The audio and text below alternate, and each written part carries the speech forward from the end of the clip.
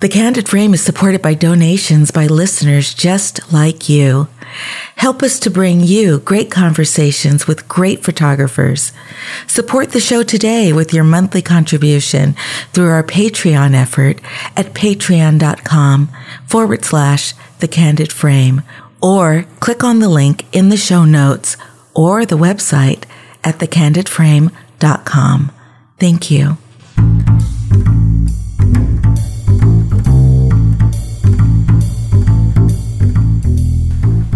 This is Ibarionax, and this is The Candid Frame.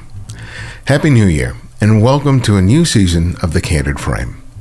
To begin this year, we sit down with a photographer who I've known virtually for several years, but who I only met in the real world at the end of last year. Lauren Wells is one of the photographers who you heard from in a recent episode, as she was one of the panelists at the Miami Street Photography Festival. Hers is an interesting story. As many people I've interviewed on this show, her professional life didn't begin as a photographer. Instead, she began her working life as a lawyer. The thing that led her to that career are things that many of us are very familiar with. Feelings of wanting security, financial stability, and so on. But the urge to be creative, to do something more with her life, was also pulling at her. And while it didn't come easily, she was finally able to make the leap, which has resulted in her now making a living as a professional photographer. Such changes are never easy, but as you look forward to the new year, I hope that this conversation and the many others that are coming later on will help inspire you to make 2018 your year.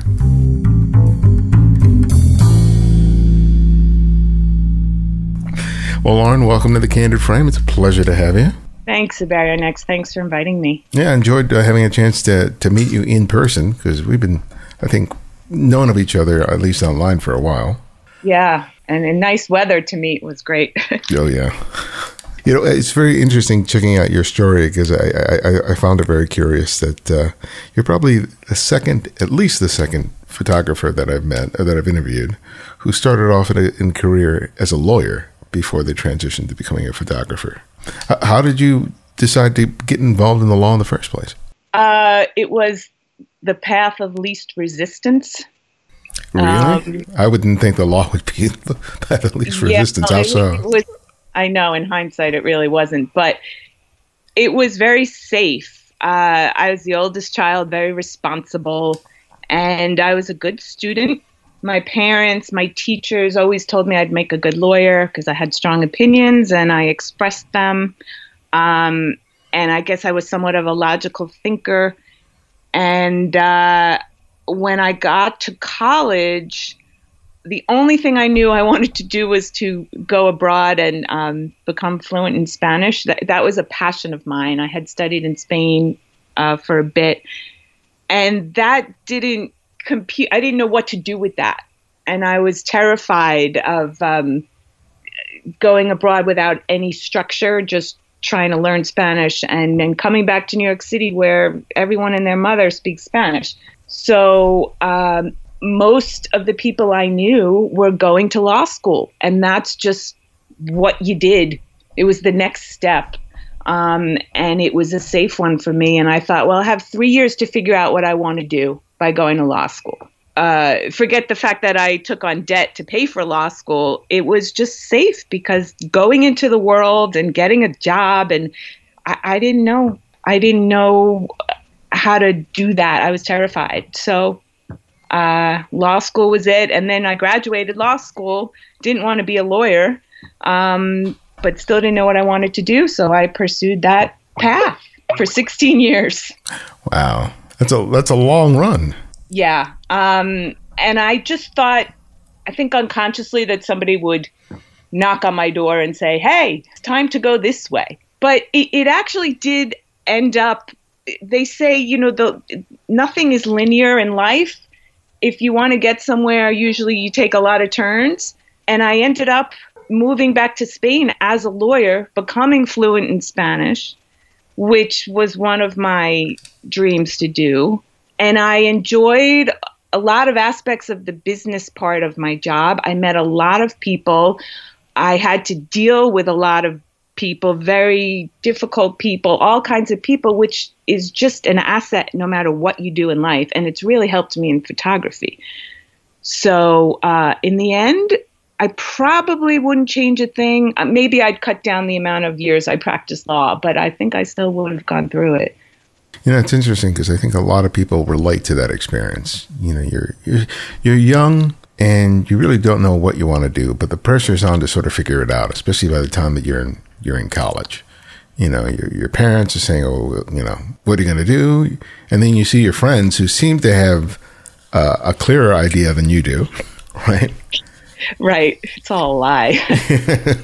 I was going to say, but it's sort of the experience that I think many people have. And I was wondering during that time that you were, studying law and then practicing law, that how the desire to be creative, it didn't just suddenly erupt. Did you have sort of glimmers of this, even though you were practicing law? Yeah, but it was so repressed. Somebody had asked me once, I was at one of my jobs as a lawyer, and I had learned everything I could learn, and I was really bored.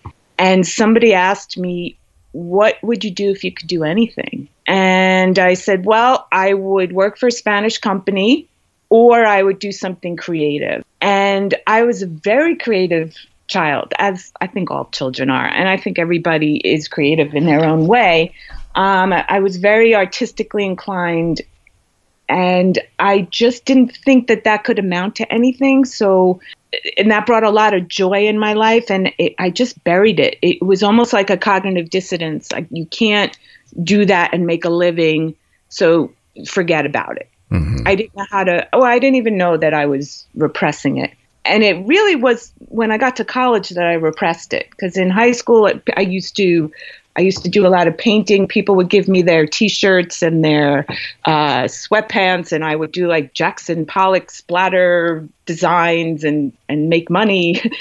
And I loved making things. So it was always there. And I'm trying to think how, and it just came back when I decided to travel. I decided to take I was between jobs, and I thought I should take a photography class because I was going to go traveling for 6 months by myself.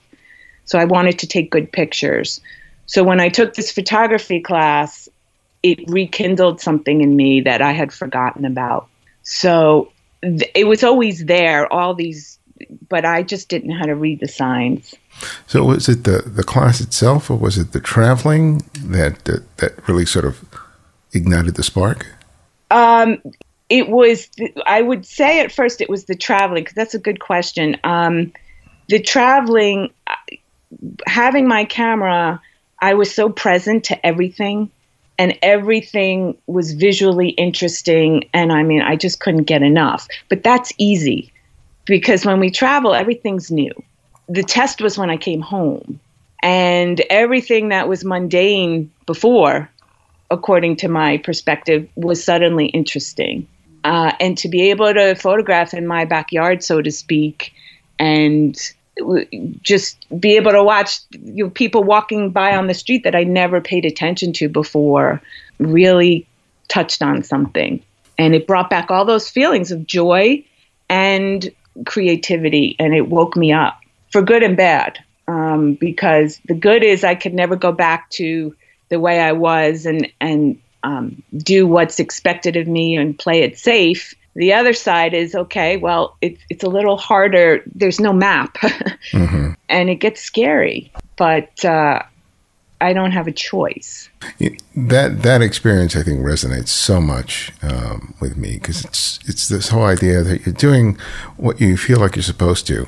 While there may be some satisfaction that comes from it, it's nothing like the joy of doing something where you're being creative, where you're expressing yourself. Yet, It seems like there's so much pushback. And I don't want to say it's pushback so much from society. It's the pushback that you yourself give yourself. Absolutely. And it can be such a struggle to not only sort of reclaim that for yourself, but to give yourself permission to be okay with doing it. Absolutely. So, there's so much, I'm sorry, go on. So I'm just wondering how how that experience was for you as you started thinking about maybe this is what I want to do rather than, continue practicing law. I discovered all of what you said after I quit my job, in that I finally got the courage to quit my job. And then I still woke up every day with fear and thinking that once I got rid of this job and started to pursue something I was interested in, I would just automatically be happy. But I woke up with the same mindset as I did when I had my legal job. And I realized that all of that conditioning, we have different parts of our brain. There's that we're built to survive, or that part of our brain, the lizard part of our brain, really is trying in a sense to protect us. But I think it gets a little out of proportion. And so when I would see that I still had the same stresses, even though I had no stress in my life at this time. I had saved a lot of money when I first quit my job. So the first year or so, I had nothing to worry about, but I was worried. And that's when I woke up to the fact, wow, this is really, I have to work on this almost as much as the craft of photography or anything else. And it's the psychology and learning to live with fear. And because the more I resist all of that, the worse it gets. So it became a practice to just be okay with the fear and go out into the world. And I still have it to this day, and I don't think that's ever going to go away. I don't even know that it's gotten any better. It's just gotten easier to handle it. But the fear hasn't subsided. Just the ability to handle it has gotten easier. Yeah. Well, I want to get back to that, but before I do, I want to talk about your transition, because it didn't come easy for you, to just quit your job. It had been something that you had sort of forestalled multiple times. Tell us about that. The times that I had tried to move on and couldn't, and then finally did, or just... Yeah. I realized after I had this job at the Spanish company, which I loved. It was the best job I had ever had. And I got to live in Spain, but I still didn't like what I was doing, but I loved the rest of my life. And I came back. There was a glitch in my visa, and somebody didn't want to, we had a new head of HR. They didn't want to sign my visa till they knew I was paying taxes and where I was supposed to in Spain and so forth. So I had to rush home within a week, because my visa was running out. And it was just, everything became a clusterfuck. And my plan was to go back to Spain, but the company wanted me to stay in New York. So I said, well, can we work out something? And they laid me off, and I got a great severance package. So I said, wow, finally, this is my departure. And I didn't know what I wanted to do. So I went and I studied. I went traveling for 6 months, and I lined up another job in Spain, which had nothing to do with law. It was working on a production for a production company, actually, with friends of mine. And when I got home from traveling, it just intuitively, I knew it wasn't the right thing to do. So I didn't. Now what do I do? I don't want to go back to the law. I'm now living with my parents again, and I'm in my mid-30s. And I decided to study yoga because I just loved doing yoga, and I thought it would help ground me, and I'll figure something out. 9 months went by. I still hadn't figured something out. And a friend called me and asked if I would work part-time as a lawyer, and I was going to get paid a full-time salary. So I was still studying yoga, worked 22 hours a week, and I took this job. And then I took a trip for 2 weeks to Greece and did a photo workshop. And I loved it. And I said, oh, duh, the light bulb went off. This is what I want to do with my life. I have the finances and I have the time. And literally the day I got back to my job, my boss said, you have to start working full time here. So I said, okay, it's 3 months to get a bonus. I'll wait till then and then I'll quit. And then they prolonged. It took 6 months to get the bonus. And I said, well, there's only 6 months to get the next bonus, so I'll stay. And that went on for 5 years. I started to beat myself up a lot that I'm such a wimp. I'm never going to quit my job. I had another opportunity to quit. I had taken another photo workshop, and I came back. I said, this time I'm going to do it. And the same boss came in and said that he was leaving and he was going to make me the general counsel of the firm. And that responsible person inside of me did not want to let him down. What it really comes down to is that there was a lot more fear under there than I was really recognizing. And so I had this excuse, well, I can't quit now because I have to do this. And I started to beat myself up that I'm never going to do this. And somebody very wise said to me, you know, the more you fight it, the longer it's going to take. It's back to the resistance thing. If you just accept that this is where you are, you need to be here for some reason. And you don't know why, but if you're there, you need to be there because wherever we are in life is where we're supposed to be. And if you look at it that way, I promise you, when the time is right, it's just going to happen and there's going to be no drama. So I said, okay. And I just started to appreciate what this job gave me. It gave me financial security. I had good friends. I had people to interact with every day. It was intellectually stimulating. So I looked at all the positives. And then 6 months later, I was ready. And that was it. And I was out of there. That is a great lesson. Yeah. And I'm, still trying to. You're still trying to what? I lost that. Oh, to practice that. So just to be where I am and not judge it. So tell me about that transition to trying to not just, practice photography because it gave you so much joy, but now to be reliant on that to earn a living.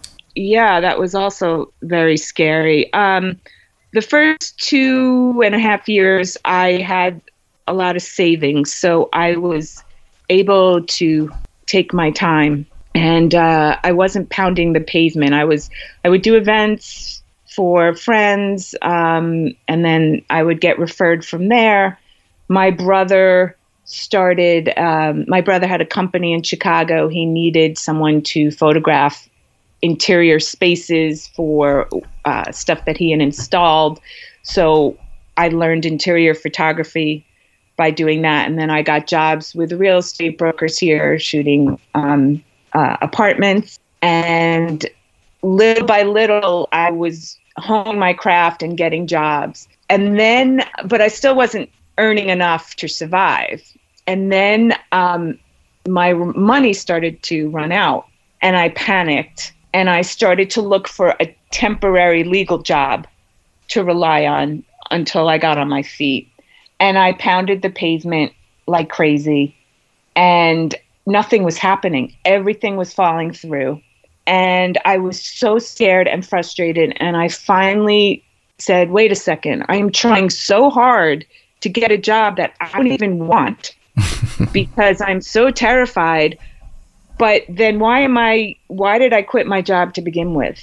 I might as well go back to law full time if this is what it's going to amount to. I'm miserable right now. And I remembered that letting go. And this is going to it may sound crazy, but the best thing that happened to me was come December of that year, whatever it was, I had no money left to pay for my rent for January. And I've always been a saver. I've always had $1 in my pocket. I just, what the frick am I going to do? And I let go. And I just said, something is going to work out. I have to trust that, or else I'm just so tired of being stressed and afraid. And every day I'd wake up and just practice trusting, and it worked out. It turns out I had taken on a line of credit with a bank years before, and I had never used it. So I used that line of credit. It cost me almost nothing to borrow to pay my rent for that month. And then by the end of the month, I had some jobs lined up. So I was able to pay back the line of credit. And I said, okay, well, I'm going to have to do this the next month. And somehow the next month, the money magically arrived through photography jobs. And then the following month, a job fell into my lap that was a part-time job, had nothing to do with photography. It was working on my computer, a laptop, anywhere, remotely, as many hours as I wanted a week or as little hours, good money, didn't interfere with my photography. And that got me through a year. And then it came about, it was one summer I was doing so much work for photography that I didn't have time to do this other job. And then the other job dried up. And I got terrified again. And I said, wait a second, I've just earned all this income from photography. I guess I don't need that job anymore. So it was all about trusting. And that's pretty much how my transition occurred. And each year it gets a little better and I get a little more confident. I make a little more money. And that's pretty much how it's going.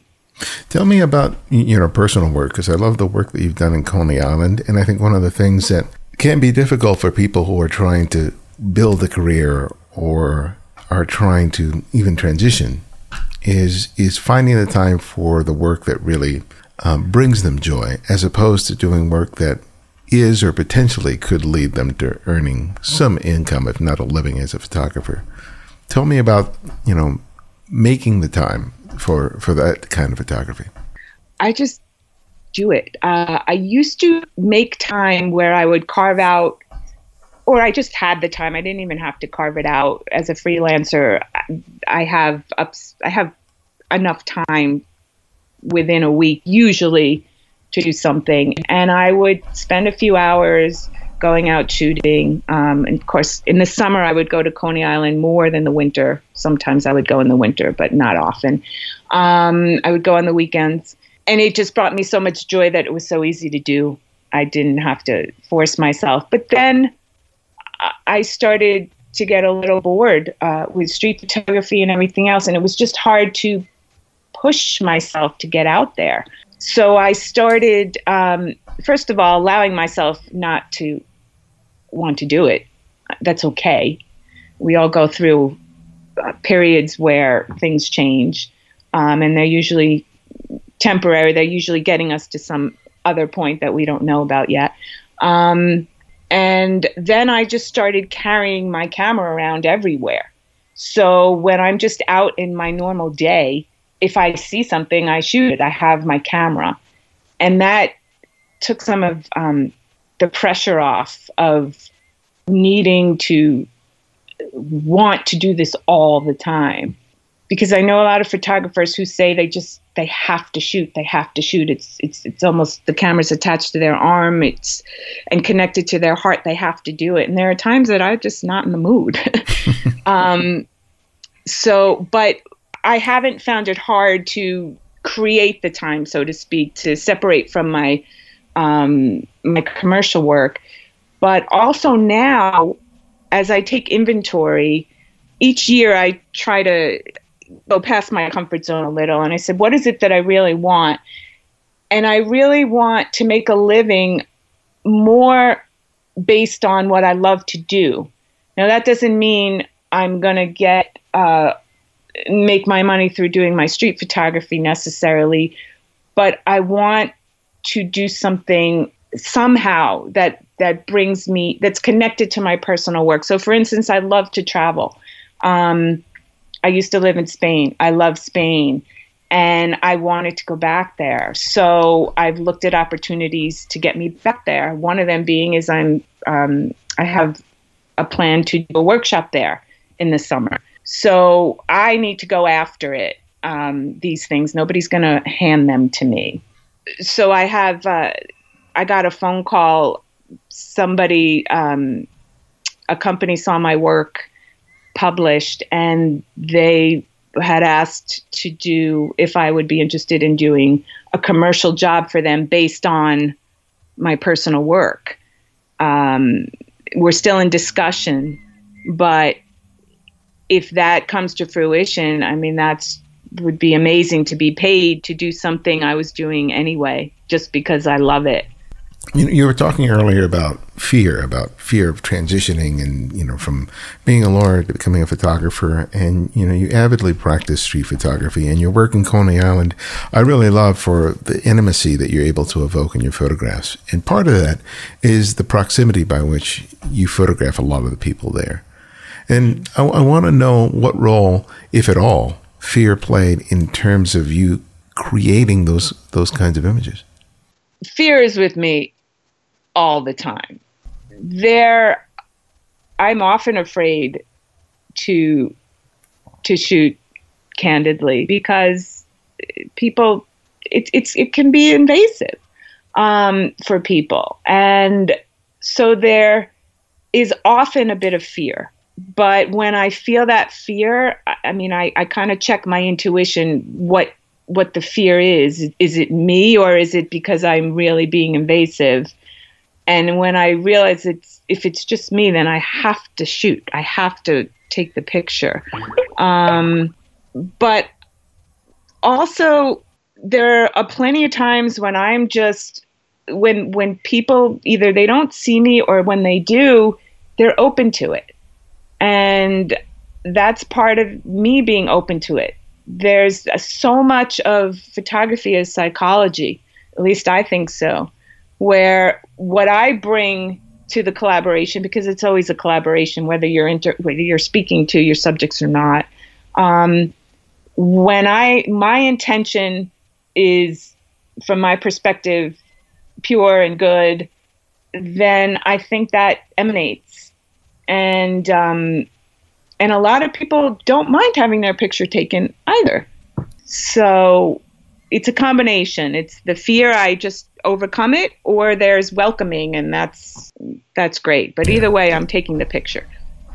One of the things I've been writing about, I keep basically a photo ledger of my experiences. And one of the things I've, been focusing on is what you just described, that my own fear about directing the camera towards a stranger, and recognizing that each time that I feel that fear or I feel that anxiety and I make the choice to make the photograph is a way of sort of building the strength to be able to face fear, instead of, being so absorbed and caught up by the fear and just thinking about it, being this hamster on a treadmill that's just running and running and running, and not getting anywhere. And just being so caught up in the fear and reinforcing that feeling and all the physicality that goes with it. That when I'm out in the world photographing and I make the choice to make an image despite that feeling, I'm sort of developing the muscle memory of how to contend with fear. Because most times when I do make the photograph, whatever I was fearing or anxious about doesn't happen. Right. Right. And I have a photograph. I have a result that would not have happened had I not made that choice.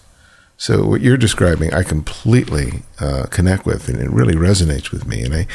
And it makes me realize the importance of not just photography, but any act, and especially a creative one, that allows you to come up to that curtain, which is fear, and to be able to move through it and do it repeatedly, so that you learn that it's okay to not only feel the fear, like you said earlier, but that you have what it takes to be able to move through it.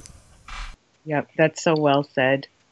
And I think a lot of people don't do certain things with photography, although they would like to, because they're afraid.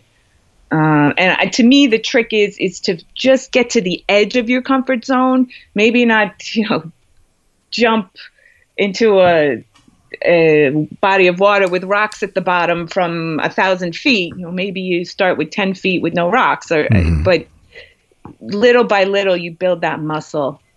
At least for me, that's how it is. And I agree with you wholeheartedly. So, you had this experience, years of experience as a lawyer.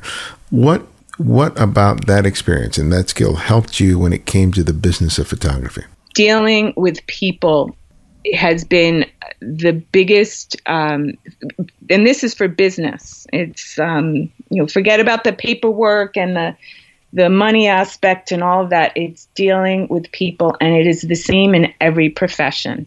And every job I have ever gotten in my life has been not because of my resume, whether it was good or not good enough. I've had plenty of interviews where I didn't have the experience needed for the job.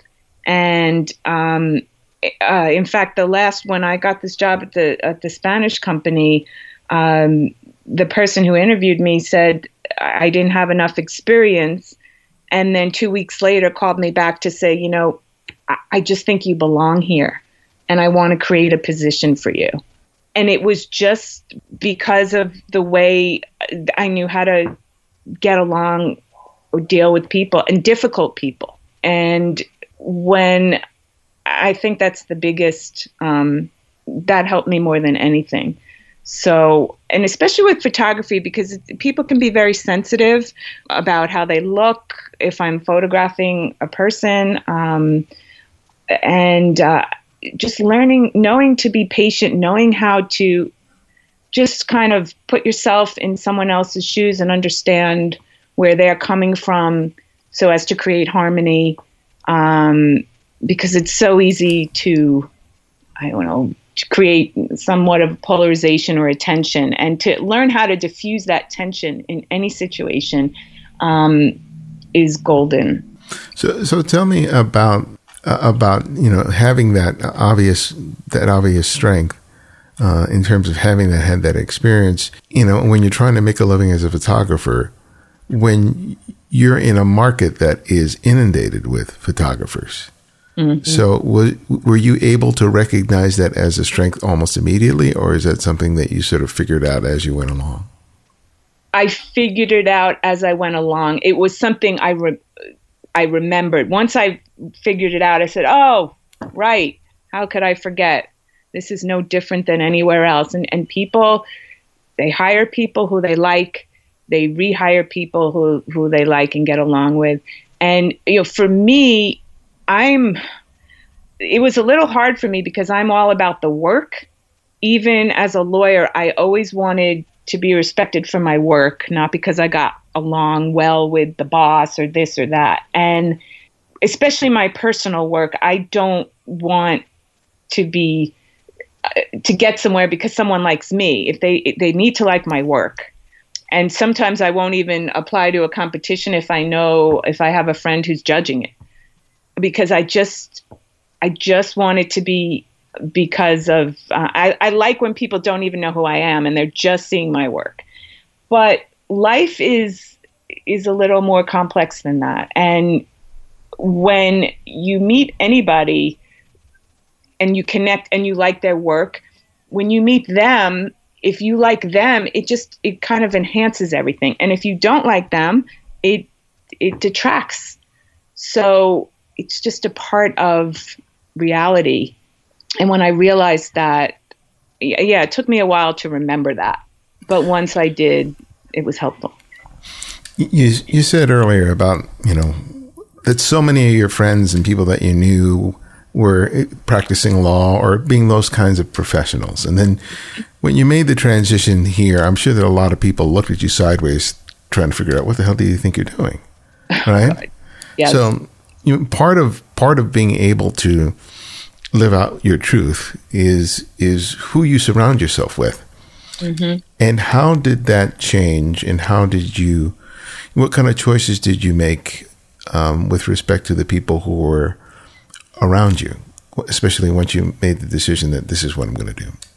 I'm lucky that I have my really good friends are just so supportive. We know how to support each other, and just whatever is best, whatever that person thinks is best for them, I'm going to support them, and vice versa. And we can talk out the pros and the cons, and they can help me get grounded. But I have a lot of supportive people in my life. Even my parents, who understandably were concerned, they also knew to just kind of maybe keep their mouth shut. And I could sense that, they were concerned, but that they just had to you have to let your kids go. And I'm an adult, so they knew that they had to do that.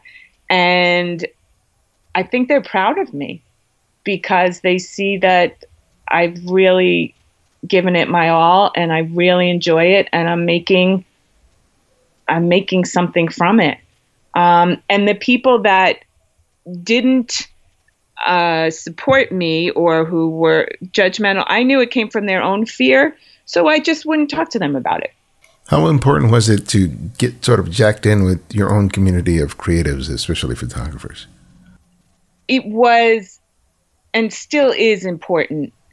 It took me a while, and I wasn't trying. I didn't know that's what I needed. And then when it came about, I realized, oh, I need this. I think social media has been incredible for that. I met so many people, so many photographer friends that I have today and creative friends through social media, which has been amazing. And, but I also, I'm a little bit sick of social media. I just needed a break, and I haven't been on it that much lately. It's too much, for me at this point right now. But, yeah, having, friends who, it's not just, photographers and artists. I really think it's anybody who, everybody has a creative desire. And I think being able to tap into that or allow somebody to help bring it out of somebody. I mean, I have a lot of friends who are not artists, so to speak, professionally, but they all have creative desires, and most of them have creative outlets. So I connect to them through that as well. You said earlier that when you were trying to get out of it, you had this sort of inner voice that was sort of speaking to you, saying, you need to make a change. You're not happy doing this. It was really difficult to move past that. And it seems like, especially over the last, several years, not only have you gone out and become a professional photographer, but you're doing a lot of things that really sort of serve you. And I'm wondering, what do you do now? Do you have any sort of practice that allows you to sort of continue to sort of reaffirm your ability to listen to that inner voice rather than, succumb to the fears, succumb to the anxiety? Yes, it's called being so sick and tired of feeling fear and anxiety that something has to change. Really, I mean, I told you earlier when I quit my job as a lawyer and I had nothing to worry about. I got to sleep as late as I wanted in the beginning, and I'd still wake up stressed and fearful. So I knew it was me, and it wasn't anything in my external environment. And I knew that I had to learn how to deal with it. And that made it much easier because, well, if it's just me, then it's in my control to change that. It is a habit that I try to cultivate. It is hard. It's like anything else. Practice helps a lot. And I don't know that, I don't think anyone, well, unless, some of the enlightened people on the planet, but I am certainly not one of them. I think we all have these kind of fears. I don't know that they'll ever go away, but I used to do formal meditation where I would sit and close my eyes, and now I just try to watch my thoughts.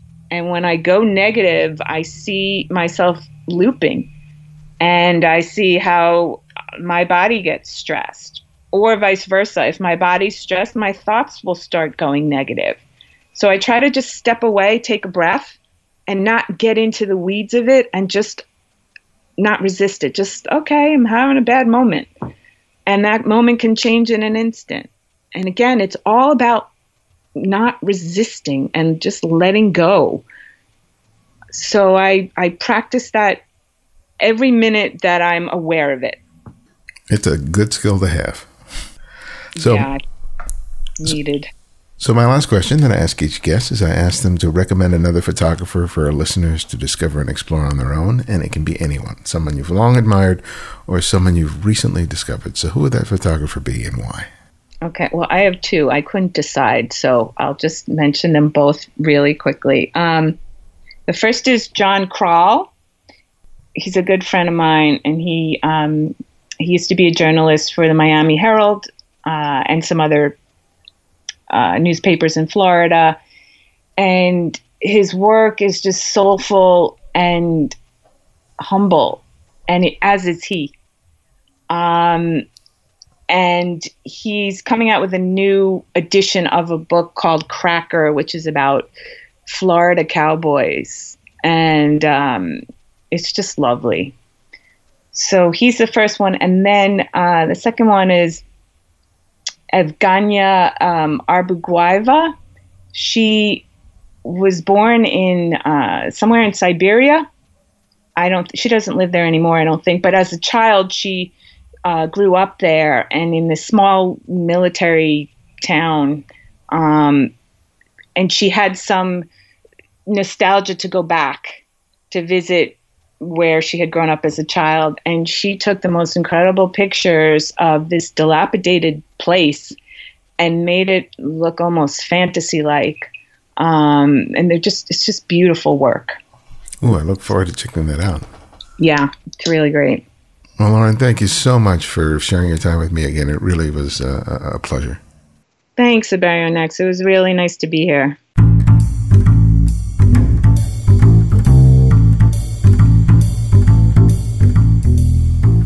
Thanks to Lauren for spending time with me. Check out her work by visiting laurenwells.com. One of the ways I'll be working to change what we offer here at TCF is writing regular blog posts on our site. They'll come out each Wednesday, and you'll find them at thecandidframe.com. My first article talks about ISO and how to use ISO to ensure a sharp photograph. I hope you find it helpful. And you can show your support of The Candid Frame by writing a review in the iTunes Store. It not only helps our ranking, but it helps us to stand out among the many thousands of podcasts that are out there. If you believe in what we're doing, take the time today to write a review. It only takes a few minutes and will make a huge difference. You can also support the show by making a monthly contribution through Patreon. Visit patreon.com/The Candid Frame, or you'll find a link in the show notes and the Candid Frame website. Or if you just want to make a one-time contribution to the show, you can do so via PayPal by clicking on our donate button on the Candid Frame website or show notes. Thanks to Brandon Witch for his recent contribution. Thanks for letting us know what the show means to you. To access our complete archive of interviews, download the free Candid Frame app, available for Apple iOS and Android. Not only will you immediately receive the latest episode on your phone or tablet, but you can now easily share your favorite episodes on your social networks and help spread the word. And if you want to drop me a line with comments or suggestions for the show, you can email me directly from the app. Download it today by clicking on the link in the show notes or the website at thecandidframe.com. The Candid Frame's audio engineer is Martin Taylor. You can find at theothermartintaylor.com. The show's senior producer is Cynthia Parker, and our music is from Kevin MacLeod, whose royalty-free music can be found at Incompetech.com. And you can follow me on Twitter and Instagram at simply at Ibarionex. And this is Ibarionex, and this is The Candid Frame.